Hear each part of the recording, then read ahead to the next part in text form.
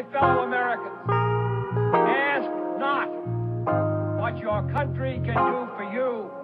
Ask what you can do for your country. Turned to the other and said, "We don't know how lucky we are." And the Cuban stopped and said, "How lucky you are. I had some place to escape to." And in that sentence, he told us the entire story. If we lose freedom here, there's no place to escape to. This is the last stand on earth. I'm saying that you cannot say that numbers collected at the employer's place of business reflect simply the employer's policies.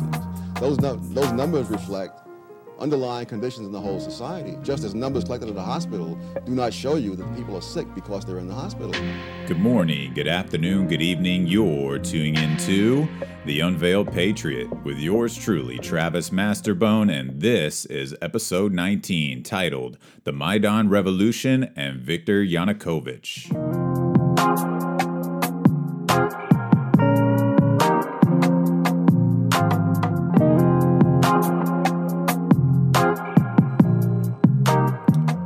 Quote, the Maidan protests did not enjoy a clear majority support in Ukraine.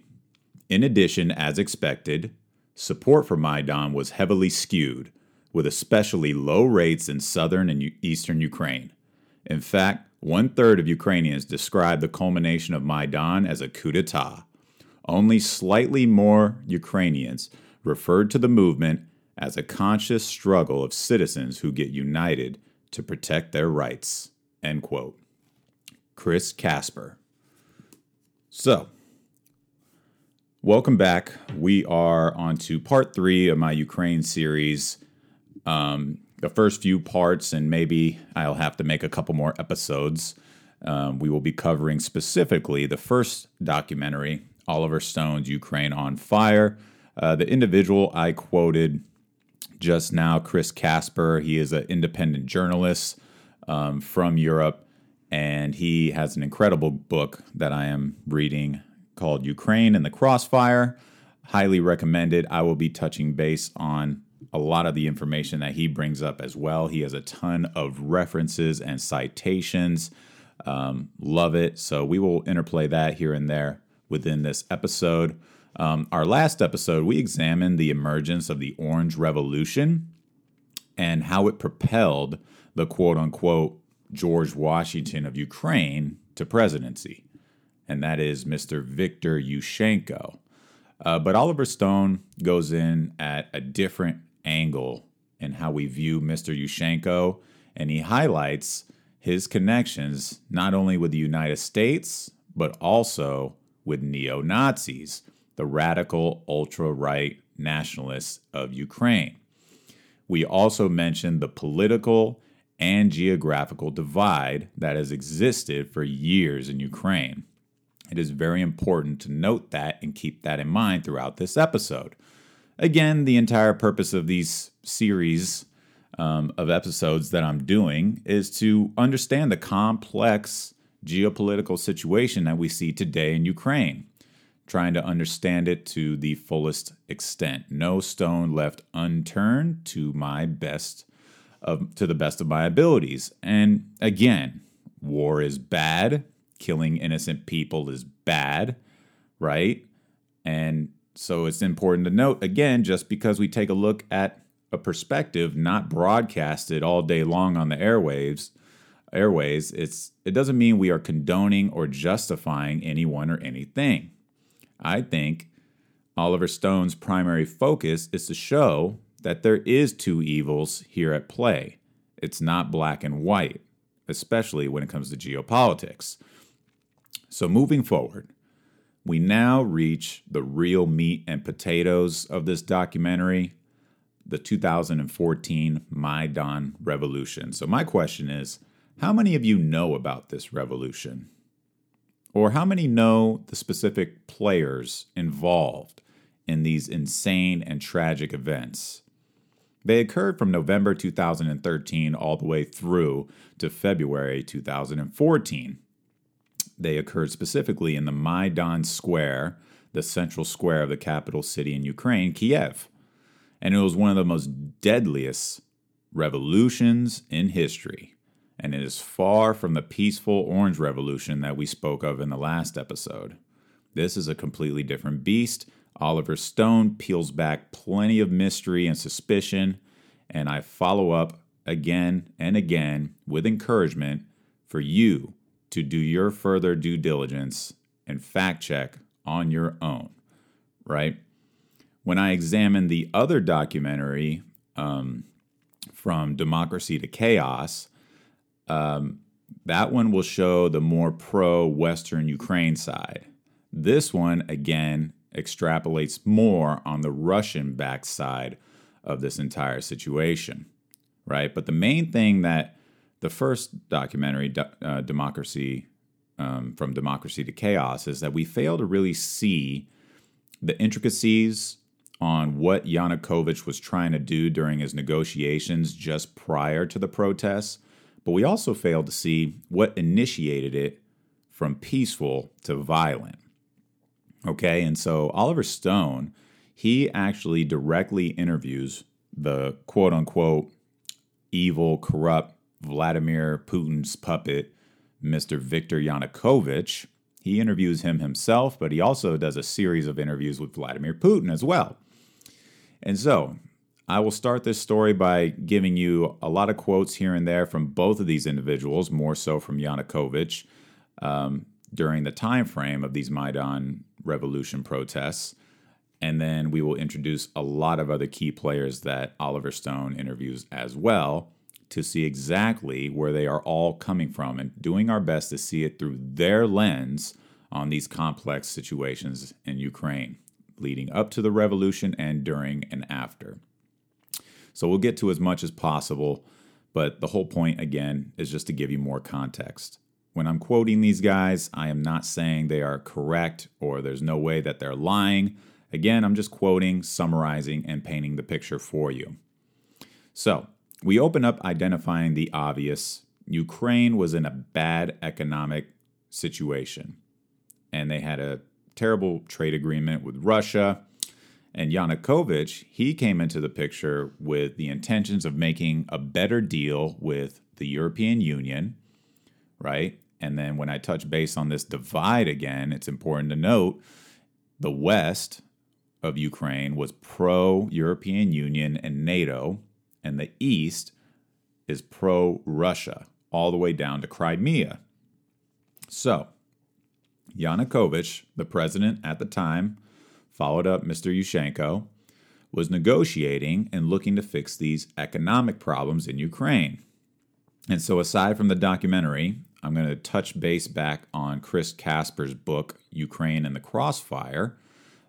Chris Casper is an independent journalist over there, and he extrapolates on these situations quite vividly, a bit more detail, and the same exact situations and events that Oliver Stone highlights.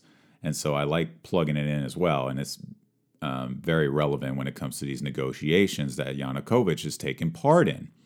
And an example here, so it's important to note in 2009, this is from Chris Casper, in 2009, under the Viktor Yushchenko administration, right, the George Washington of Ukraine, pro-European, his regime in Ukraine, they were hit extremely hard in 2009 with a 15% contraction. And this was the largest contraction of a country in Europe aside from Latvia. All right, and this was just another big reason on why he did not win the presidency again or run again.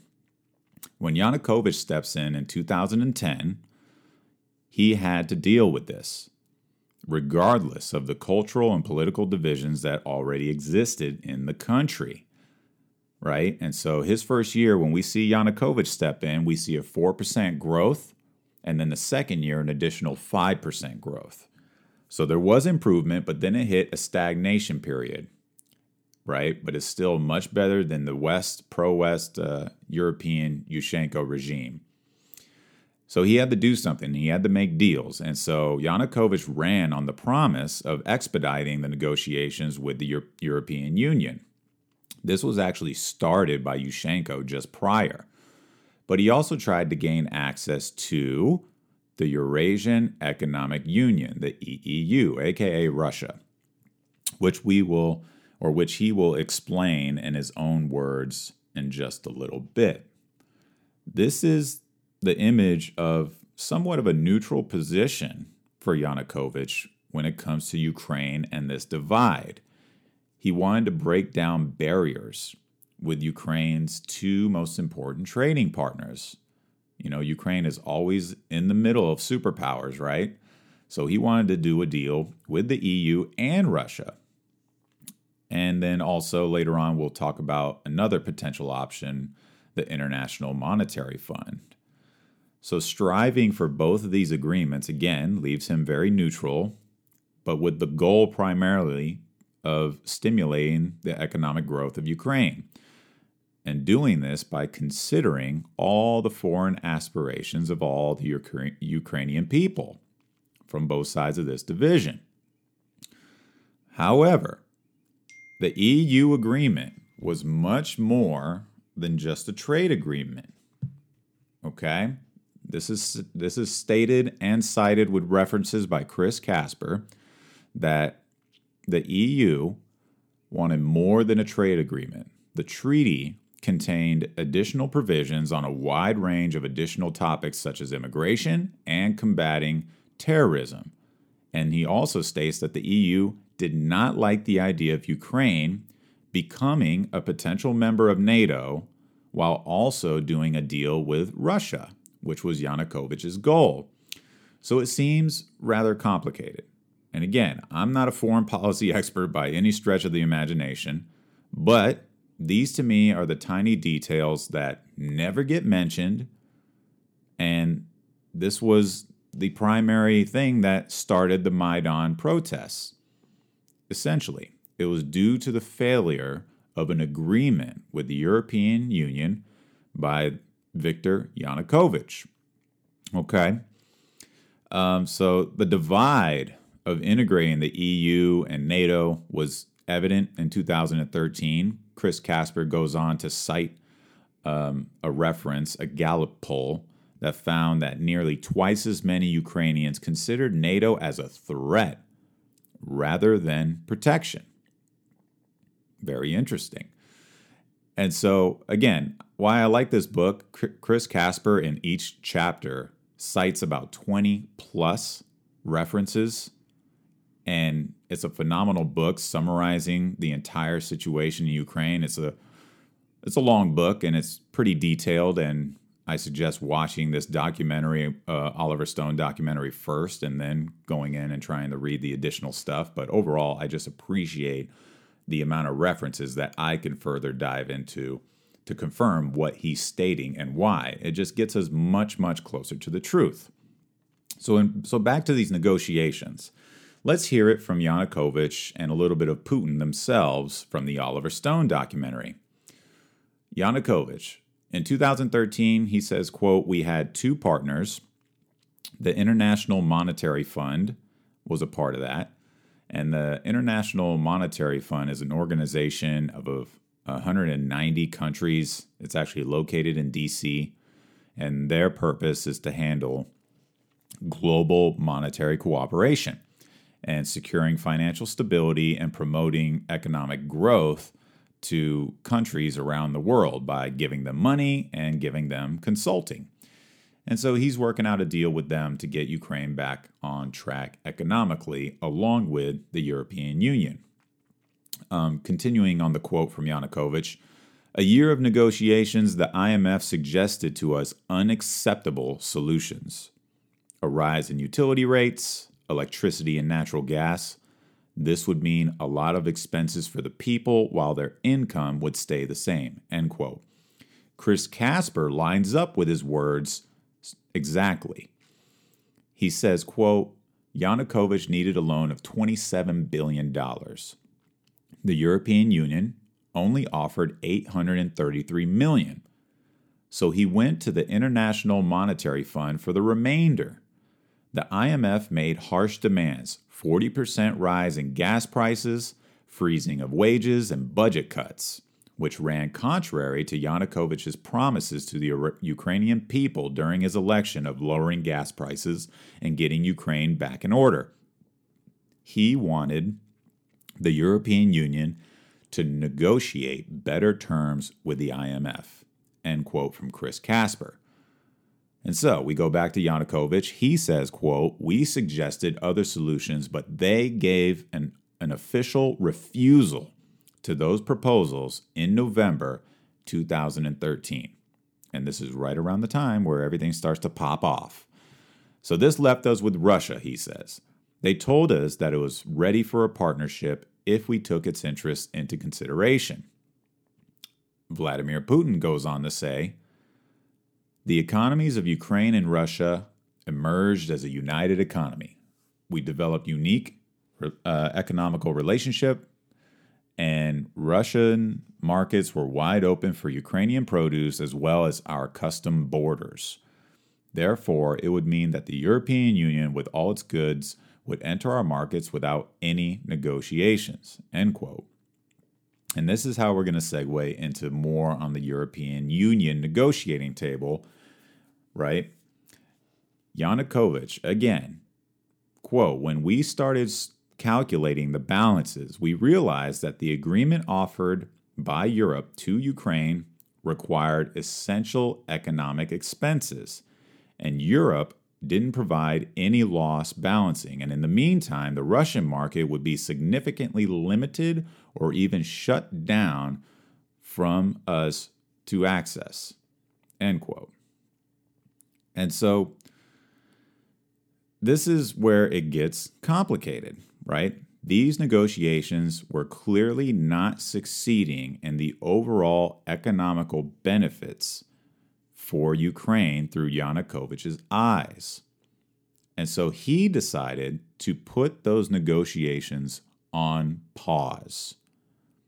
All right? And again, I'm sure there's plenty of nuts and bolts in these deals. I wish I was a fly on the wall, but I'm simply just quoting from the horse's mouth and quoting journalists that are on the ground in Europe with extensive references and research to back these statements and conclusions. So, with that being in mind here, it seemed the European Union had much more than a trade agreement in mind and was more focused on isolating Russia, right? And dealing with immigration, terrorism, all these other things. And in regards to the EU, Russia, and the IMF agreements altogether, these are just simplified overviews and reasoning to why Yanu just had to put a pause on them, okay? And the EU specifically was the main event that triggered the uprising of the people. The people started to protest after this decision because remember, Yanukovych, through the Western Ukrainian pro-EU eyes, is an evil Russian puppet. We have to keep that in mind. Was it all of Ukraine? Again, no. It was predominantly Western Ukrainians, right? And there's plenty of evidence to back all of this, from Chris Casper to Oliver Stone and my own due diligence as well. Yanu makes the claim it would be much better financially to go with Russia. Uh-oh, that's not okay. For a myriad of reasons, the EU negotiations just weren't working out, and from a public perspective, this was no bueno. This appears as corruption, right? And it's important to why I'm doing this now that we see this and hear this through the eyes of their side, Yanukovych and Putin. Okay, this just gives us a better idea of the picture as a whole. So then Oliver Stone goes in and introduces another prominent figure during this time. He was the Minister of Interior Affairs from 2011 to 2014, and basically the chief of police during all this madness. His name is Vitaly Zarkochenko. Okay, and I'll refer to him as Vitaly for obvious reasons. The information that this individual provides when it comes to the Maidan revolution is astounding. And I will be quoting him, so don't flip out. But here he is. Vitaly says, quote, "We've had information that massive protests were planned beforehand. But the opposition party used the fact that the first cabinet and then the president decided to suspend signing an association agreement with the EU. This propelled it further, right? So it expedited the protests.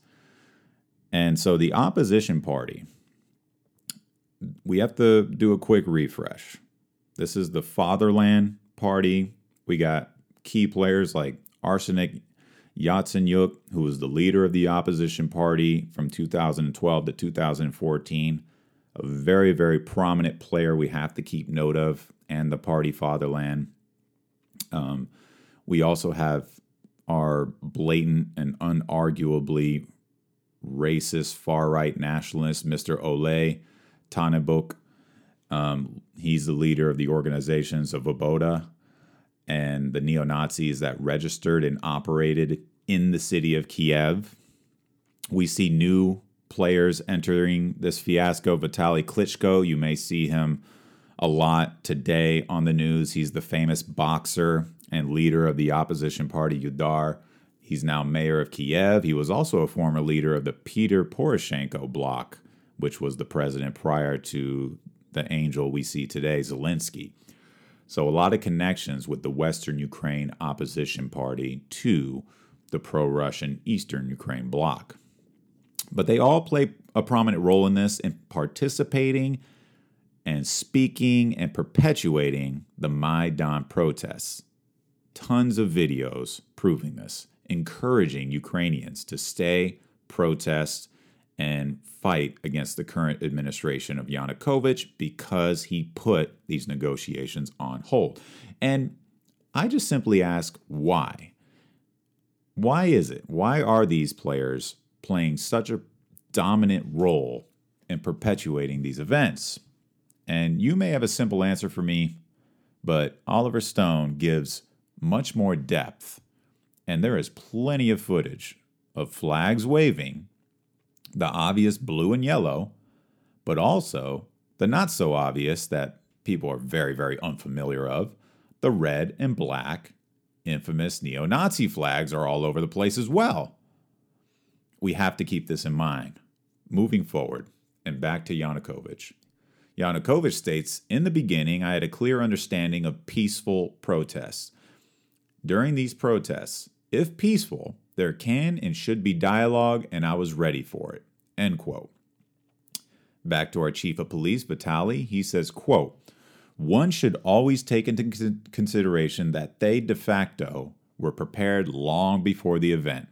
There was a big number of NGOs financed from abroad, lots of journalists working for grants, end quote. So what are NGOs? This is where the plot really thickens, right? Non-government organizations, NGOs.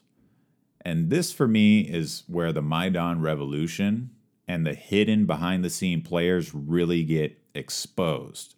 It makes this situation extremely gray and complex. Oliver Stone then brings in probably one of the most key individuals that he interviews when it comes to information about the inner workings of this Maidan revolution. His name is Robert Perry, longtime tenacious investigative journalist. He's based in D.C. He was a Pulitzer Prize finalist in 1985, founder of Consortium News, and he was best known for his investigations and journalism on the Iran-Contra scandal in the 1980s. He's big on exposing CIA, Central Intelligence Agency, involvement in other countries. He was also a leader in exposing Ronald Reagan's administration in support of Nicaragua and many, many others. He is far from right-wing. So don't conflate and put all of us into this right-wing Russian propaganda bubble that is narrow thinking and gets us nowhere. But he says a whole lot about the U.S. and its involvement in Ukraine and the Maidan revolution and many other revolutions that look, walk, and quack like ducks as well. It's quite fascinating. Robert Perry, he goes on to state, NGOs, there are many that exist that are legit, but some have become funded by government entities. The U.S., wink wink, under the thumb of the government who funds it and serves them solely with their agendas, opposed to the people they are supposed to be working for. End quote. He refers to the 1980s, the CIA, and how they largely were discredited because of the hundreds of scandals that they were caught up in specific countries in the past, such as Iran, right? A certain coup d'etat of Mohammed Mossadegh. There's the Guatemalan 1954 coup, the Congo in 1961 coup, the Cuba CIA operations during the Fidel Castro era, Brazil 1964, Indonesia, Chile, all involved the CIA in one way, shape, or form, through coups, overthrowing their governments, regime replacement. Robert Perry further goes on to state that from the early 50s to the 80s, the CIA would infiltrate via funding NGOs, non-government organizations, news media outlets, and specific political parties for specific operations. But then they had to shift gears due to that reputation and the scandals. Instead of the CIA going in, it was passed along to the National Endowment for Democracy, NED. Look it up. The National Endowment for Democracy, a private, nonprofit foundation founded in 1983, dedicated to the growth and strengthening of democratic institutions around the world. From the site itself, go look. Each year, funding from the U.S. Congress, NED supports more than 1,000 projects of non-government groups abroad who are working for democratic goals. The good guys, right?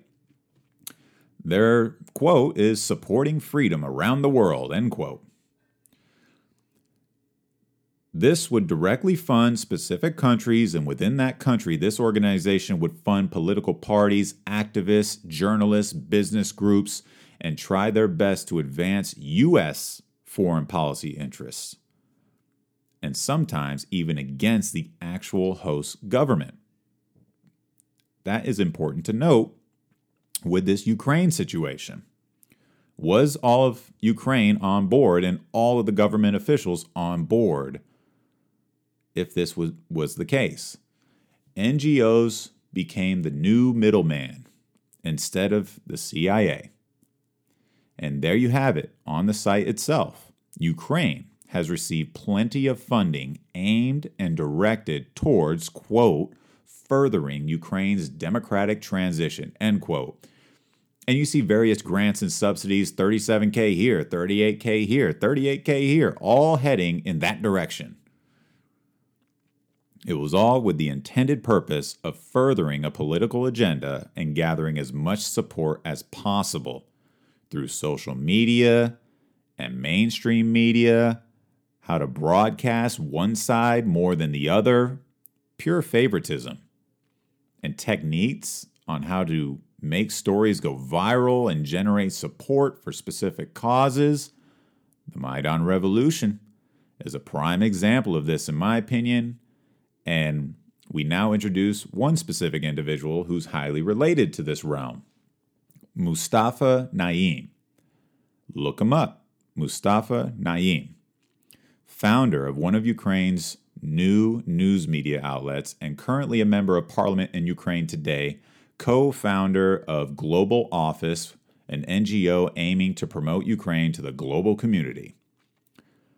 In Oliver Stone's documentary, we see him speaking quite often at the Maidan protests, on stage, and giving interviews on the streets, making it seem that he is a true and genuine activist. He is a huge, huge player in spreading the news across Ukraine and creating this movement specifically. He's known for a famous Facebook post on November 21st in 2013. He brought the initial crowds to Maidan, right? And so when it comes to this CIA exposement, Oliver Stone goes on to cite the recipe for a revolution, right? And the first one is money. We see that funding. We need money in order to get this thing going. But then he touches base on the media, the importance of the media, right? And then the third one is techniques, which we'll get into later or in another episode. But the money and now the media, check, check. 3 new TV channels emerged just prior to the Maidan Revolution that started on November 21st, 2013. We have Spilino.tv, Spilno.tv, that was founded November 21st, 2013. Hromadske, HROMADSKE.tv, they were put together November 22nd, 2013. And Enspecco, ECNPECO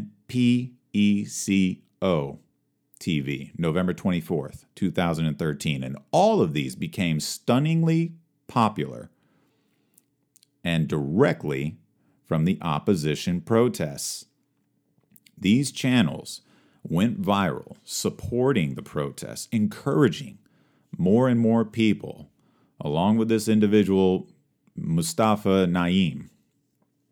And more people came, hundreds of thousands. And keep in mind of the NGOs behind the scenes, right? And the U.S. involvement. So, with all that in mind, let's go back to Vitaly, our chief of police. He says, quote, "The protests were first peaceful. People all gathered, not worried about police. They trusted the police. In fact, the police officers on duty those days were not even carrying firearms. But among those peaceful protests, you see radicals," end quote.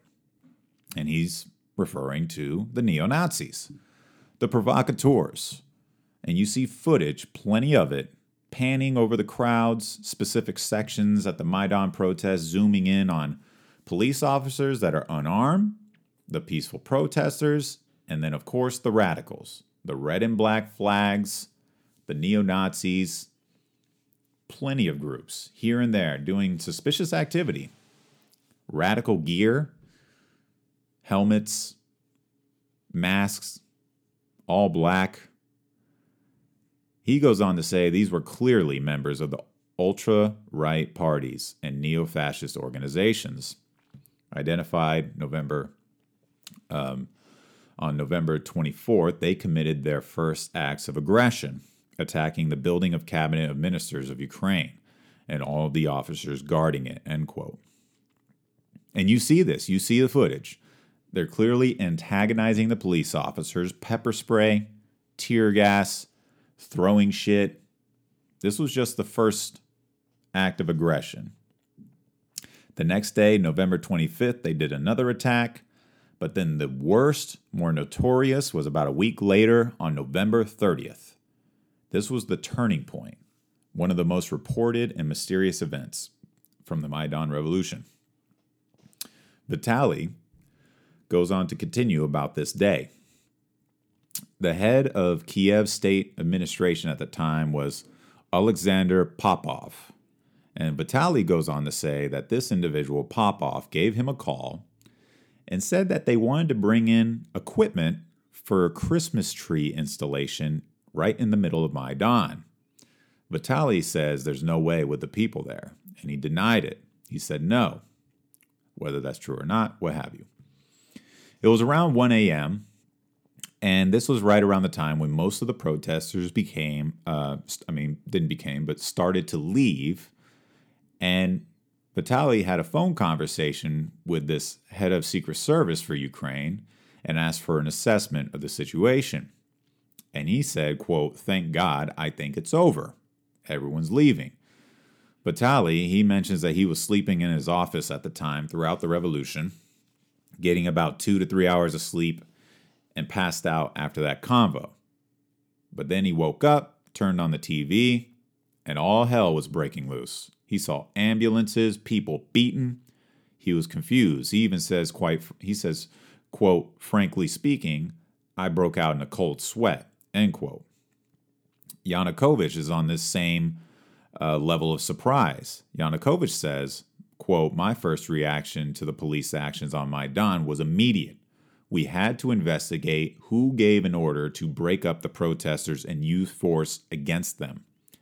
I was against any violations of human rights and using force against the protests, end quote. Both of these individuals are implying it wasn't them who initiated the conflict. Now, are they lying? I don't fucking know. But I have to consider his and Vitaly's point of view with this situation, especially with all the information that I have presented thus far in this episode and my previous episodes, and the radical presence of the neo-Nazis that the news says doesn't exist or is irrelevant. Moving forward, Vitaly said that Popov, right, Alexander Popov, he wasn't the sole shot caller to these tragic events.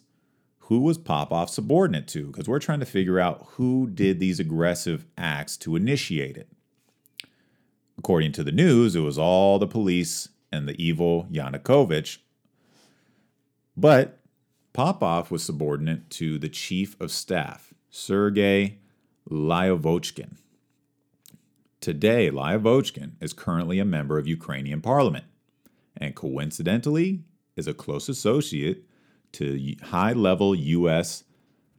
associates, or high-level senior officials, I should say.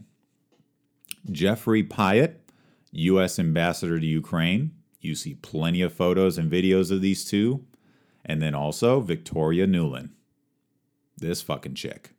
The Assistant Secretary of State, she's the biolabs chick. We will keep both of these individuals in our back pocket for fucking now. But they are extremely vital to this spider web of events when it comes to linking the U.S. to this entire mess.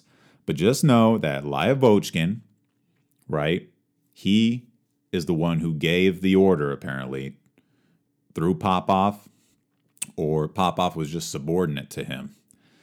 And the chief of staff, Lyovochkin, has these ties.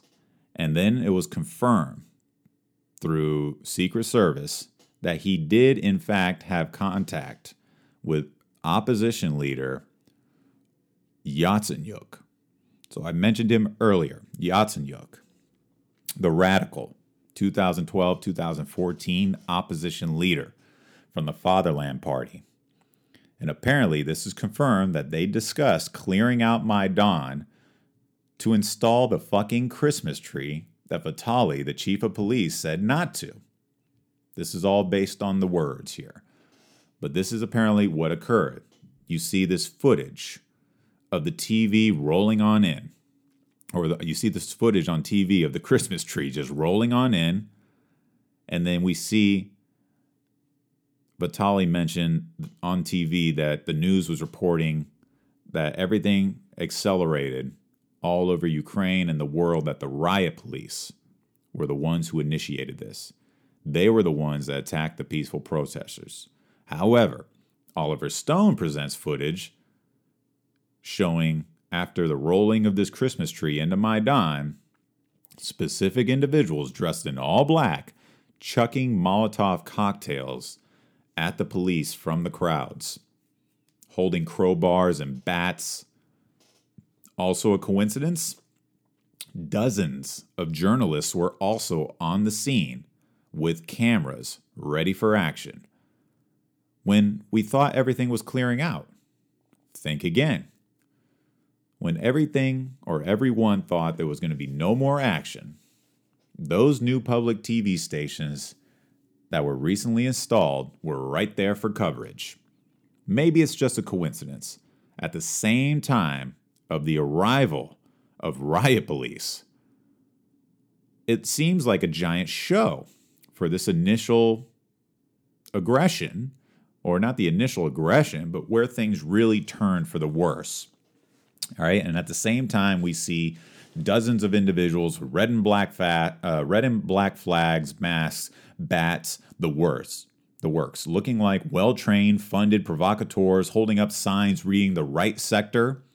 Right, as mentioned earlier, this group is that extremist group, right-wing, ultra-nationalists. You know, we have militias there, and they were all present during these protests at this time on this day, throwing stones, torches, Molotov cocktails, anything and everything possible to create chaos. But what's interesting to me, from a far away bystander, these individuals were left out of the broadcasts of these events that occurred that evening. These individuals were also left out in the next documentary that I'm going to jump into, From Democracy to Chaos. Quite convenient. But I'll tell you this much. This is a necessary thing that we need to know to understand what took place here. We go back to Robert Perry. He makes the claim that these groups were being shipped into Kiev, providing the muscle for the demonstrations.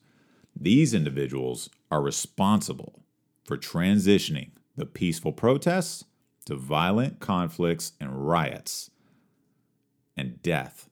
The right sector, the neo-Nazis, they had militias and training for situations of conflict just like this.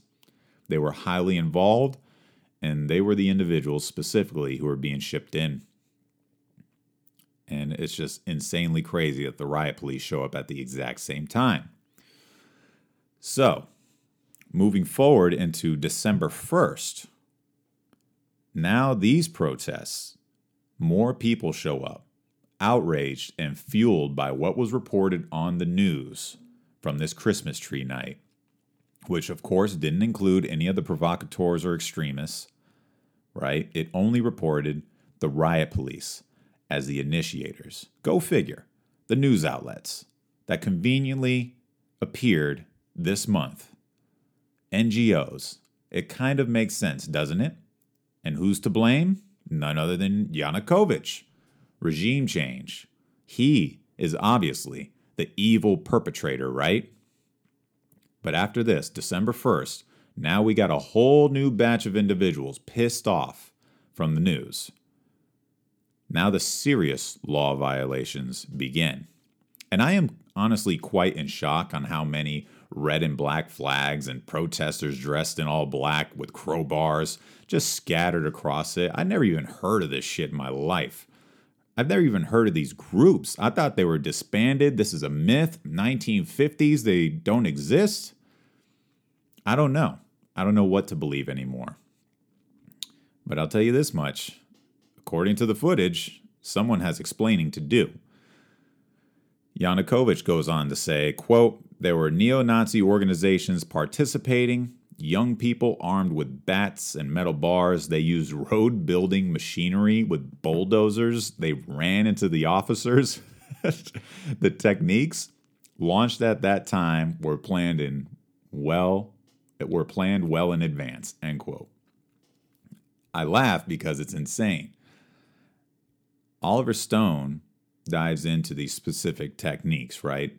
This is the third part of the recipe of a revolution. And I tell you this much, Yanukovych is correct when he says that. Whether he is a good person, bad person, a liar, dictator, whatever, these riots that took place with all of the information that I laid out for you today, they were planned. Oliver Stone goes on to point out, hey, these riots and revolutions look really similar, actually, to Yemen, Libya, Syria, Venezuela, Iran, Lebanon, and many, many more. It's fucking wild. So keep in mind, as I close, and there's plenty more crazy events and things that are stirred up within this Maidan revolution, I'll wrap back and open up with it in my next episode. But we have an insane amount of details left out due to time's sake. I can't urge you enough to once again watch these documentaries on your own. Purchase this Chris Casper book, Ukraine in the Crossfire. Explore his references even deeper. Have your computer, Google, DuckDuckGo, whatever. Go look up these individuals, and you will come to find that this is far from black and white. And again, when I revisit on this journey to finish up our Oliver Stone documentary, his recipe for a revolution, we went over money, media, and just a snag of the techniques. We're going to go a bit deeper into the techniques, right? We touched base on the perspective of Viktor Yanukovych, the negotiations and the events leading up to the Maidan revolution and what was potentially behind its emergence. We saw the money from the NGOs in the U.S. and CIA. We pointed out the media influences that branched off and spread like wildfire to perpetuate these protests even further, potentially being the reason on why they turned so brutal and violent. But again, the techniques themselves, we see these patterns elsewhere around the world, and I will dive into the color revolutions. It's a fascinating topic that I've been researching long before all this crap and war in Ukraine and this documentary. But the masterminds of color revolutions know that they need mass followings to truly believe they are one. And they perfected the art of this. We'll explore the symbolism they use, the specific techniques, the powerful tools to achieve this end. And all these revolutions leverage political scenarios, peaceful protests against enemies, and transition them into full-blown coups d'etats. Funded, organized, and planned in advance with repeatable steps and tactics, much like what we highlighted here today in the Maidan Revolution. The plot fucking thickens once again. So please, like, share, subscribe, all that shit.